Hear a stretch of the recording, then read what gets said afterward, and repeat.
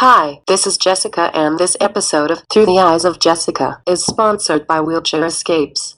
Hi, this is Christy from Wheelchair Escapes. I specialize in travel for the disabled, making their travel dreams a reality. Besides planning your vacation, I can also arrange for special needs equipment to make your vacation experience even better. I have over 26 years of hands-on wheelchair travel experience. My husband has MS, and he hasn't walked for 26 years. And we travel and fly with both a power chair and a manual chair, and you can too. I can assist with land vacations or cruise vacations. I do plan a group cruise twice a year, and that helps my first-time travelers know that they are not alone. I am there to assist. Besides my travel experience and special knowledge about wheelchair travel, I am paid by the vendor, not by you. Where do you want to go? Most likely, I can help you get there. Please visit my website, www.wheelchairescapes.com, or give me a call at 603-382-3596, and let's start planning your vacation now. Thanks and happy travels.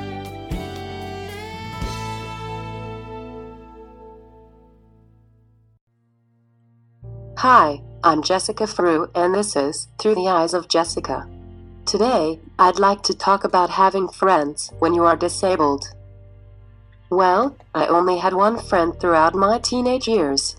They were someone who also had a disability, until I got enough confidence in myself to open up my social life through the use of my computer. I talked all about that in the previous episode. So, if you didn't listen to the previous show, then stop this episode and go back and listen to the previous episode, and you will understand what I mean. So now I'm going to tell you the damn truth. Having able-bodied friends when you are disabled is freaking hard and sometimes emotionally exhausting, because they might leave you out of things they are doing, and this will hurt. When it was just me and my disabled best friend, it was perfect because I didn't worry about being left out or judged or made to feel like I was a burden in that friendship. Don't get me wrong, we had our fights and drama like all friendships, but it was mutual between one another, and we always had each other's back. Truthfully, I would have preferred to have had that one disabled friendship, instead of having to deal with the emotional hurt that sometimes comes with having able-bodied friendships. When I started to hang out with my first able-bodied friend, they gave me the confidence to communicate with my computer in public, as I mentioned in the previous episode. I was so happy to have this able-bodied friend that accepted me as a person, and not as someone who had a disability. But when they disappeared from my life without giving me a reason why, I can't describe how much that hurt. They just left me, without knowing why. I know it was not a long friendship, but that person changed my life by giving me the confidence to communicate in public. So I will never forget that friendship. Sometimes, I do think to myself though, if I did something wrong, or if it was my disability that made them end our friendship. Yes, we still do run into each other sometimes, but we just do our own thing. I'm sure that person had a reason why. I just want to make it clear, I have absolutely nothing against that person. Hopefully one day, we can sit down and talk things out, but until then I can't beat myself up over not knowing what happened. I know, some people with disabilities have gone through a similar experience in their lives, and probably beat themselves up over it like I did. If you are feeling that way, you need to stop beating yourself up over it right now.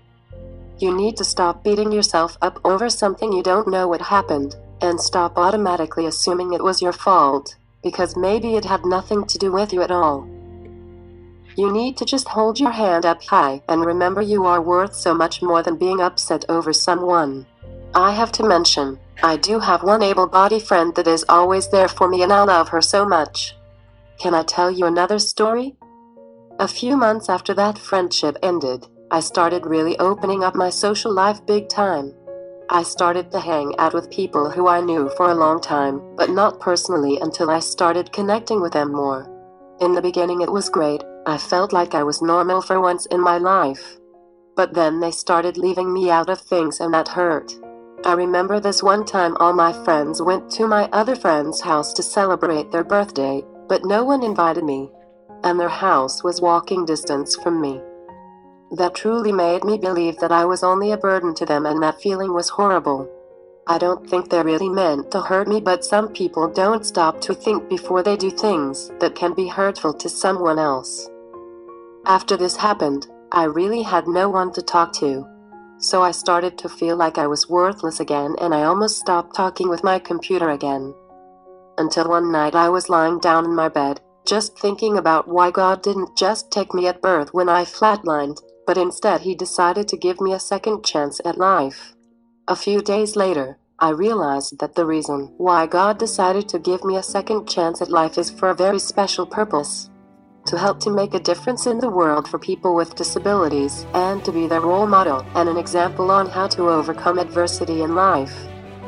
Sometimes you need to lose to win. So, since then, I have held my head up high and kept moving forward with my purpose. And remember, you are not alone in this. You can always come talk to me and we'll figure it out together. Feel free to tell me what's on your mind. Just go to www.jessicafrew.com.